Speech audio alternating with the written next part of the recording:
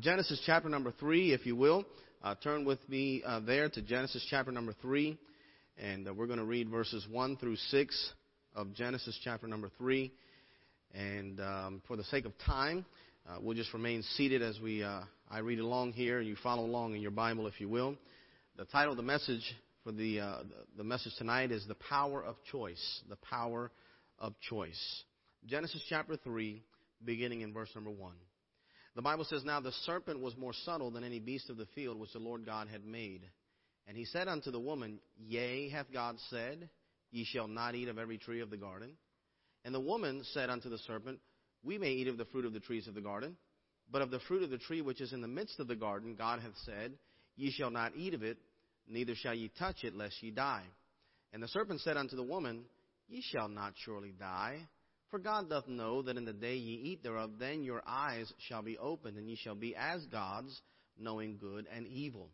And when the woman saw that the tree was good for food, and that it was pleasant to the eyes, and a tree to be desired to make one wise, she took of the fruit thereof, and did eat, and gave also unto her husband with her, and he did eat. The power of choice. Choices. We make choices each and every day. And we have consequences that come along with those choices. And so hopefully, Lord willing, this evening, it'll be a reminder for us to be careful as we make the decisions that we make each and every day, particularly when it comes to bigger decisions, but even everyday, normal, smaller decisions. Let's have a quick word of prayer, and we'll ask the Lord to speak to our hearts tonight. Father in heaven, Lord, we pray corporately as a church body, as a church family, that you would forgive us of anything that would hinder our fellowship with you and would hinder your presence from being obvious and evident here tonight. Lord, we pray that you would cleanse our hearts, our minds, and our souls, dear Father. Holy Spirit, may you have free reign here this evening, and may you speak to each and every one of us and help us to hear exactly what we need for our lives, that we might glorify you in a greater fashion. Thank you again for White Oak Baptist Church. Thank you for the missions program here. Thank you for the Galleons and the work that they're doing in the Philippines. May you bless them and their people, Lord, and those that are fearful, Lord, we pray that you would encourage and strengthen them. Those that are without income, we pray that you would provide for their needs. We pray the same for our people here in the United States, dear Father, and our people here at White Oak. May your will be done in our lives. And, Lord, bless the teaching and preaching of your word tonight. In Jesus' name we pray. Amen. There was a girl, who was a high school senior. She had grown up in West Virginia. She went to a Christian school all her school years, and pardon me. She was taught by her parents and the church leaders at her church to live a life that would honor the Lord. She had standards in her life. She had convictions. Her senior year in high school, they took the kids, the seniors there, on a senior trip to San Francisco. They were going to see the sights. They were going to go visit the Golden Gate Bridge and the various sites that were out there. And when they got there, this particular Christian girl, this girl who had convictions, this girl who grew up in a Christian home, in a Christian school, this girl who had standards in her life, she met a boy. She met a guy when she was there. And unfortunately, she was infatuated with this young man. And she said that she fell in love with this young man. And she spent almost the entire time on the senior trip in San Francisco with this guy. The rest of the group almost didn't see her hardly at all. And this was the first boyfriend, in her mind, a boyfriend that she had ever had. She was sheltered. Again, she grew up in a very sheltered home, a Christian home, a protected home. And she was there, and she met this boy. She fell in love, so to speak. And when they were boarding the plane to head back home to West Virginia, her newly found boyfriend went to the airport to see her off. As she went to board the plane, he gave her a little box, a small box, a little gift box, and then he gave her a kiss, and he asked her not to open the gift box until she was on the plane, and then she left. The girl didn't understand why this boy whom she fell in love with, was smiling at her in a different kind of a way, almost a suspicious way, and she was excited nonetheless. She thought, well, this box looks like a ring-sized box, and the excitement just was welling up within her. And she sat down on the plane and she looked out the window to see if she could see him. And once the plane began to pull away, she immediately began opening the box. When she opened this box, she saw a little miniature coffin that was made out of toothpicks. She thought that was odd, and when she opened the little miniature coffin made out of toothpicks, she found a note. The note read this: "Welcome to the Club of AIDS." This young girl, who was raised in a Christian home, went to a Christian school, had standards and convictions, went on this trip and was infatuated with this young man, and unfortunately did things that she should not have done. She made a choice that impacted her for the rest of her life. She eventually did get tested, and she found out that she was HIV positive. One decision, one choice that changed her life forever. You see, every day you and I make decisions. We make choices, and those choices have immediate consequences, and many times those choices also have eventual, long-lasting consequences. You see, we make spiritual choices, we make financial choices, we make relational choices, we make political choices, and we also make moral choices. And so we have to understand that the choices that we make impact us many times immediately, and many times also eventually. There's some long-lasting results as well. Basketball player A.C. Green was once asked why he chose to remain morally pure during his NBA career. He was an adult. He was an NBA basketball player, and he was a Christian man, or is a Christian man, I should say. And he said this when he was asked. He remained celibate. He remained pure his entire career, and eventually he did marry. But he said this when he was asked that question. He said, quote, "I have been given the power of choice. I have the power to make a choice. However, once I make that choice has power over me." And he said, the reason I chose that is because, first of all, it's going to honor the Lord. Second of all, because I understand that the decisions that I make will impact my life now and in my future. You see, our worldview is not expressed mainly in the words that we say, but really, truly in the decisions that we make.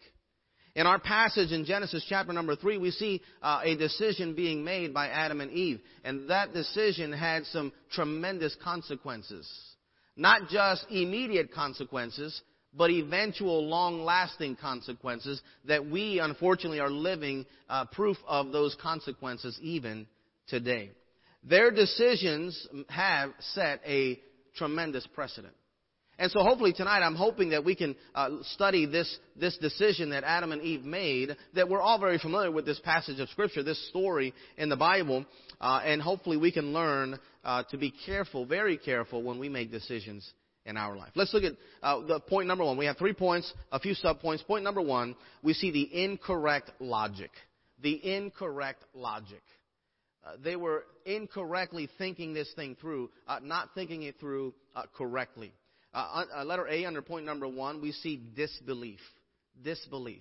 The incorrect logic began with disbelief. Look at Genesis chapter 3 and verse number 1. Verse number 1. "Now the serpent was more subtle than any beast of the field which the Lord God had made. And he said unto the woman, Yea, hath God said, Ye shall not eat of every tree of the garden?" Notice what Satan is doing here. He's saying, are you sure that's what God said?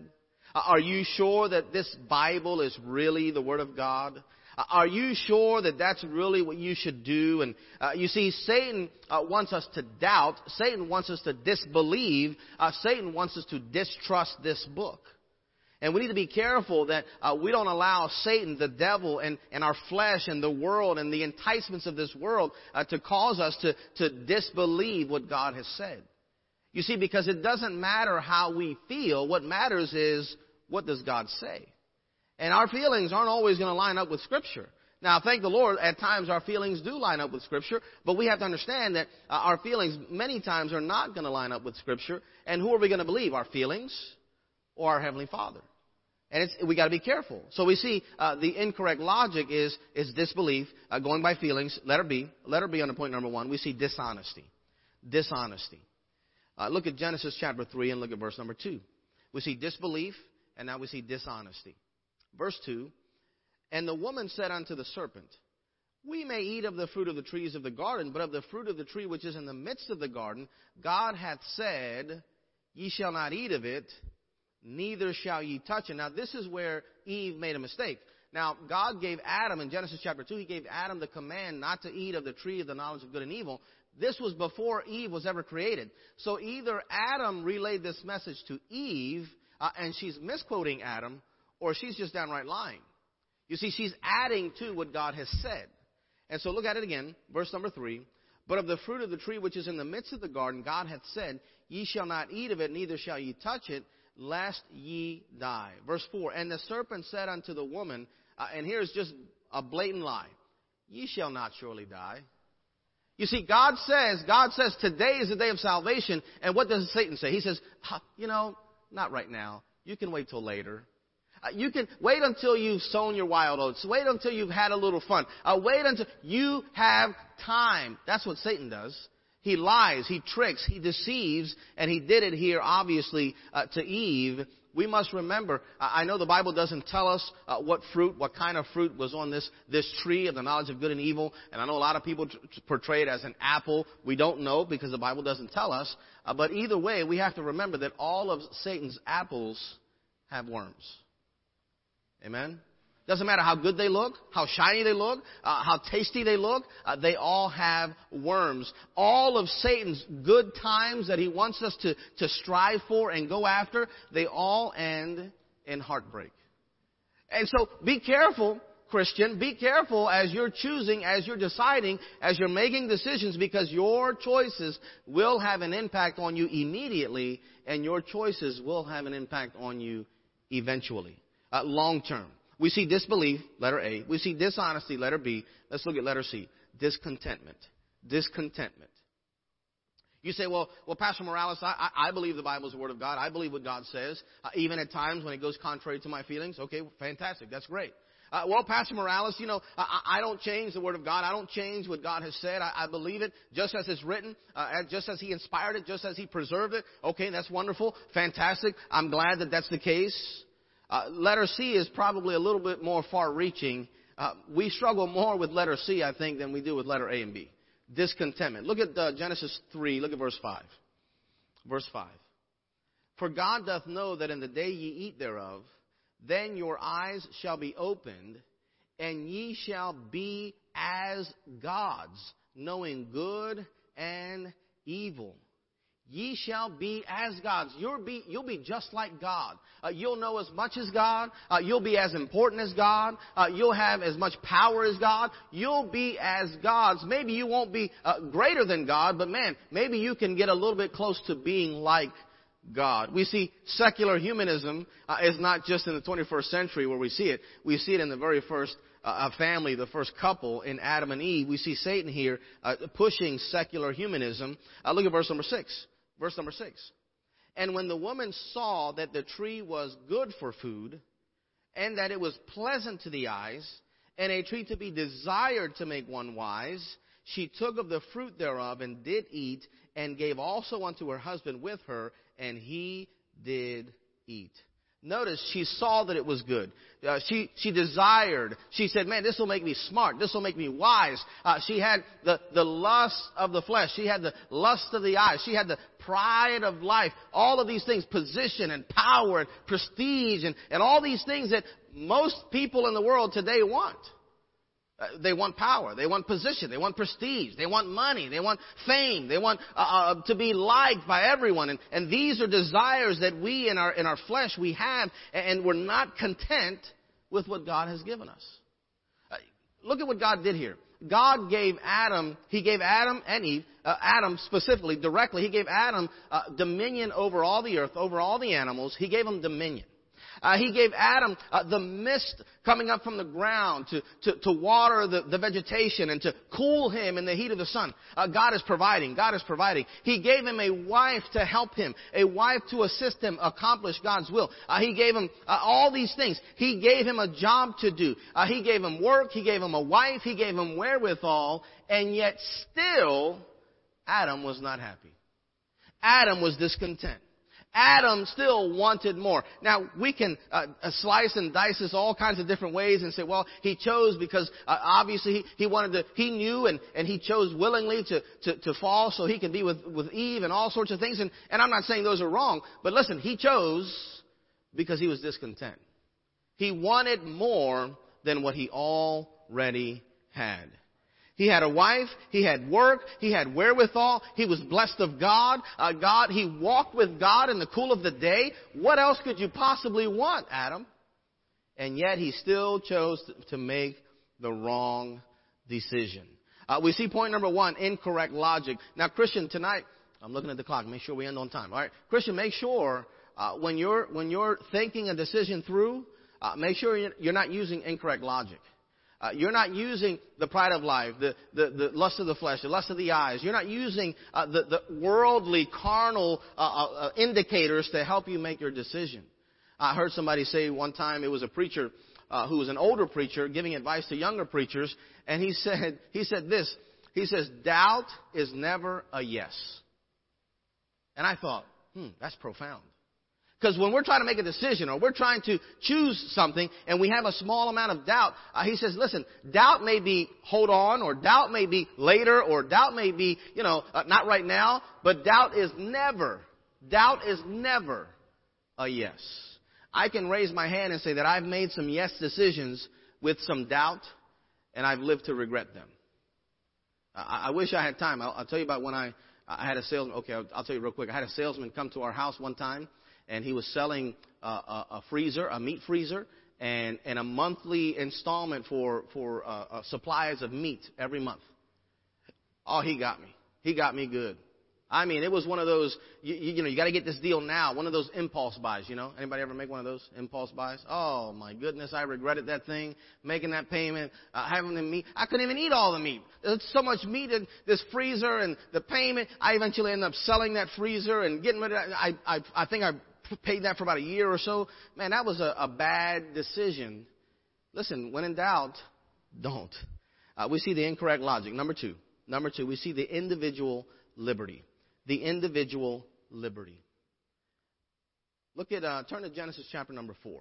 Genesis chapter number 4. Everybody still with me tonight? Everybody still awake? Amen? All right. Genesis chapter number 4. Look at verse number 1.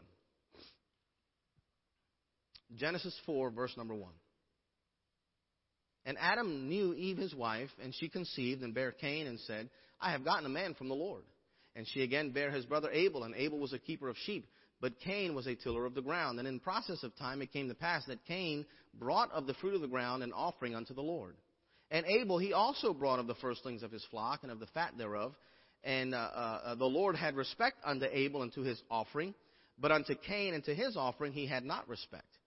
And Cain was very wroth, and his countenance fell. And the Lord said unto Cain, Why art thou wroth?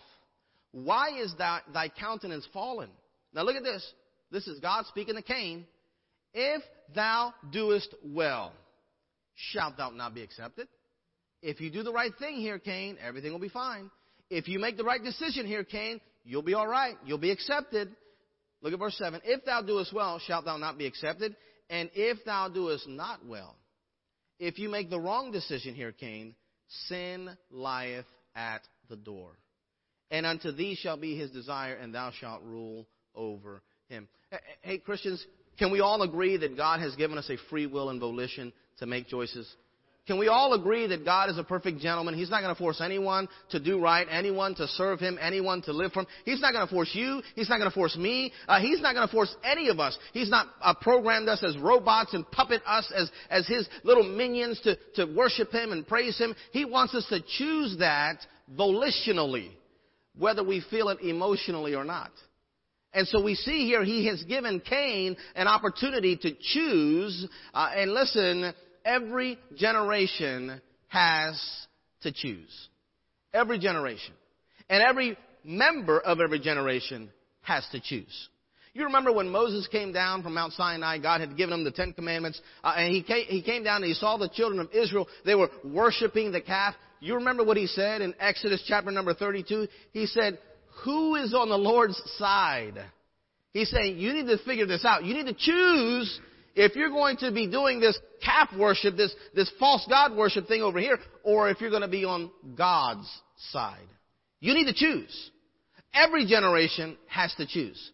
Pastor just preached this past Sunday, Joshua, at the end of his life, as he was giving his finishing comments to the nation of Israel. He says, hey, and if it seem evil unto you to serve the Lord, choose you this day whom you will serve.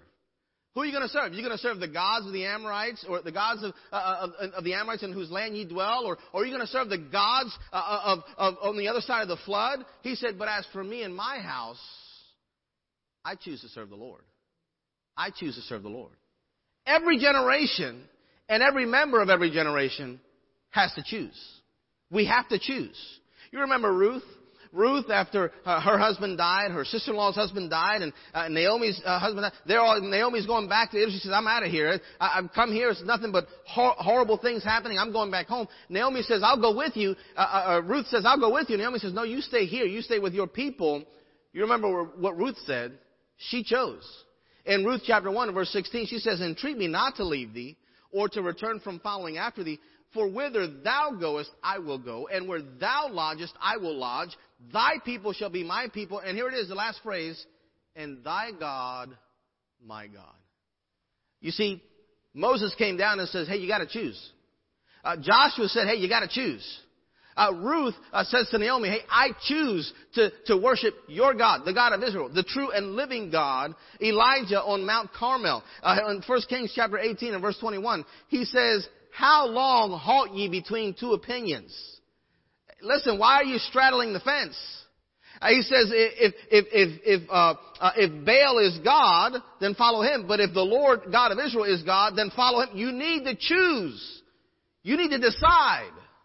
Every generation has to decide and choose to serve God, and every member of every generation. Pilate stood before the people and he asked them, when he brought the Lord Jesus and he brought Barabbas, he says, who do you choose? Who do you choose? Whom will ye that I release unto you? Of course, we know they said, give us Barabbas. We choose Barabbas. We don't want the Lord Jesus. We don't want him. Crucify him. Every generation and every member of every generation has to choose. It's our individual liberty. And so let's make sure that we choose the Lord Jesus Christ. We choose the Word of God. We choose his service, serving him, living for him, honoring him. By the way, Christian, you have a choice every morning. You can choose to read the Bible, or you can choose to ignore reading the Bible. You can choose to pray to God, or you can choose to ignore praying to God. When you get in your car, you can choose to put it on the Christian radio station or the Christian music, or you can choose the other kind. You have a choice. You can choose when you sit down in front of your computer or in front of your television or when you have your cell phone in front of you. You have a choice as to what comes in through your eyes and ears. What are you choosing? Let's make sure we're choosing to honor the Lord. Let's look at point number 3. Point number 3, we see the inevitable lot. The inevitable lot. We see the incorrect logic, the individual liberty, and finally the inevitable lot. Every decision we make has a consequence. And our lot in life, our quality of life, so to speak, it is all determined by the decisions we make. I'll be honest with you. I'm tired of people saying, well, it was my upbringing, and it was my parents, and it was my neighborhood, and it was this, and it was that. No. The life that we live is the way that it is because of the choices we've made. Now, granted, the choices that our parents made and our grandparents made and other people have made around us, they do affect us, no doubt about it. But listen, ultimately, what our life amounts to be or not is because of what we choose. What we choose. We see letter A, the immediate result. The immediate result. Turn back to Genesis chapter 3. Genesis chapter 3. The immediate result. Look at verse 14 of Genesis chapter number 3. Verse 14, and the Lord God said unto the serpent. So he addresses the serpent, he addresses the devil. Because thou hast done this, thou art, here's the immediate result, cursed above all cattle, and above every beast of the field. Upon thy belly shalt thou go, and dust shalt thou eat all the days of thy life. That's the immediate consequence. Immediately. Verse 15. Here's the eventual consequence. And I will put, eventually, in the future, I will put enmity between thee and the woman, and between thy seed and her seed. It, the seed of the woman, shall bruise thy head, and thou shalt bruise his heel. That's the eventual consequence. All right, look at verse 16. Verse 16. He spoke unto the serpent, now he speaks unto the woman. Unto the woman he said, I will, here's the immediate result, the immediate consequence, I will greatly multiply thy sorrow and thy conception. In sorrow thou shalt bring forth children. And all the women who have had children say, thanks a lot, Eve. Amen? It's not easy. I'm just glad I'm not a woman. Anyway, so we see the immediate result. Let's look at the rest of the verse here. And thy desire shall be to thy husband, and he shall rule over thee. That's the eventual result, the long-lasting result. You are to be subordinate to your husband. We see immediate, we see eventual. Look at verse 17. And unto Adam, unto the man, and unto Adam he said, because thou hast hearkened unto the voice of thy wife, and hast eaten of the tree of which I commanded thee, saying, thou shalt not eat of it, cursed is the ground for thy sake. In sorrow shalt thou eat of it all the days of thy life. Thorns also and thistles shall it bring forth to thee, and thou shalt eat the herb of the field. In the sweat of thy face shalt thou eat bread. Man, we know. It's tough.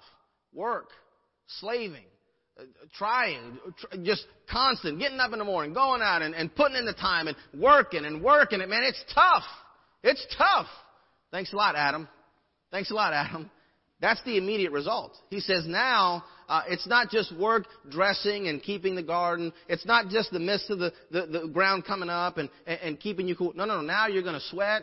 Now you're going to toil. Now you're going to struggle to be able to provide for your family. Now look at the eventual result, the long-lasting result. Verse 19, in the sweat of thy face shalt thou eat bread, till thou return unto the ground.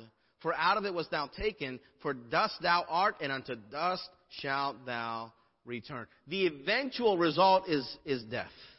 You're going to die. Oh yes, you didn't die physically immediately, but you will die. You died spiritually immediately. You will die physically eventually. And Adam and Eve's decision have affected them. They affected them immediately, and has affected all the rest of mankind eventually. We see the immediate result. Let's look at letter B. We see the imminent result. The imminent result. In Romans chapter 5 and verse 12, we just alluded to this. Wherefore, as by one man sin entered into the world, and death by sin, and so death passed upon all men, for that all have sinned. Adam as the head, the first man, the head of the human race, the result of his sin was far-reaching. Was far-reaching. And Dad, if you're a dad here this evening, if you're listening at home, your decisions are far-reaching. Mom, if you're a mom here tonight, if you're listening, your decisions are far-reaching. Oh, by the way, not just moms and dads, grandmoms and grandpops, but also children. Hey, your decisions are far-reaching. Are far-reaching. They don't just affect you; they affect others around you. They affect your family. They affect your church family. They affect your siblings. They affect other people. Make sure you're careful when you have the power of choice. There was a Christian couple that had grown up in the same church together. They had dated for several years, and eventually they were engaged to be married. Right before the wedding day, his quote-unquote friends threw him a bachelor party. At this party, the atmosphere got a little wilder than this man expected it to get. They brought in alcohol. They began to get drunk. They even went as far as to bring in a dancer, a prostitute. Somehow they convinced this man who was a Christian, this man who met his eventual wife in church, to go off to the side with this dancer. He was intoxicated, under some influence, and he ended up doing the unthinkable. Miraculously, his fiancée never found out about this bachelor party. She never found out about this episode with the dancer, and he asked the Lord to forgive him, and he went on with his marriage. They had a good marriage. After about the second year of marriage, the wife got pregnant. 6 or 7 months after their baby girl was born, they realized that something was wrong with their daughter. She didn't really focus well, and when someone was talking to her, she wouldn't look directly at them, and she didn't seem to have a good perception of what was around her. And a few more months went by, and finally they said, we need to get her checked. We need to take her to the doctor. And they found out that their little girl was blind. Well, they asked the obvious question that any mom and dad would ask the doctor. Why was our daughter born blind? The doctor says, one of you has a social disease. The wife objected. She stood up from her chair. Her chair slammed back. She says, no way. It's impossible. That can't be. We're from Christian families. We grew up in church and we serve the Lord and we have convictions. It's impossible, doctor. You got to run those tests again. The problem was, when they went home that night, the husband had to explain to his wife that it was possible.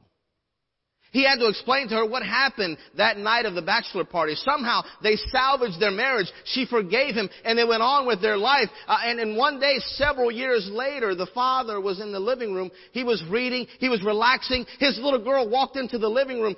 She was feeling her way around because obviously she was blind. She couldn't see. And she found her way towards her father. And she reached up to her daddy and she climbed up onto his lap. She felt her father's face. She said to her father, Daddy, why can't I see like the other girls can see? Daddy, why can't I see the sunrise like the other girls can see the sunrise? And several questions like this. And her father was just overwhelmed. He couldn't take it anymore. And he took his daughter off of his lap. He set her down on the floor and he walked into his garage and he took a firearm and he took his life. And he took his life. Every decision we make has immediate consequences and has eventual consequences. That means it's time for me to stop. Amen? Joe's telling me, shut it down. Listen, God has given you and I the power to choose. Let's make sure we're careful. Let's make sure we're prayerful. Let's make sure we're sensitive to what the Holy Spirit... Because Adam and Eve, they were flippant about their decision, and it affected them, but it's affected everyone ever since then. And when I've made a flippant decision, it has affected me. It has affected my wife, my children, my siblings, my parents. It's affected other people. My church family at times. Let's be careful how we make decisions. Romans 14:7 says this, For none of us liveth to himself, and no man dieth to himself. We can say, well, it doesn't matter. It's just me. It doesn't matter. It won't affect anyone else. I guarantee you, your choices, your decisions will affect other people. How about it tonight? The power that God has placed in your life and in mine, the power to choose. Let's not be flippant. Let's be careful. Let's be prayerful. Let's do all that we can to be spiritual when we make those decisions. Let's bow together for a word of prayer. Lord, we do love you tonight. Lord, we thank you, dear Father, for this reminder. Nothing new that was covered here tonight. Nothing that was revolutionary. But, Lord, a good reminder for all of us. Lord, we understand that you have given us a free will and a free volition to make decisions. But, Lord, we pray that you would help us and you would guide us and you would instruct us, Lord, on how to honor you in those decisions. Lord, help us to please you in our decisions and consider others, Lord. Lord, please bless others through our lives and the decisions that we make. In Jesus' name we pray.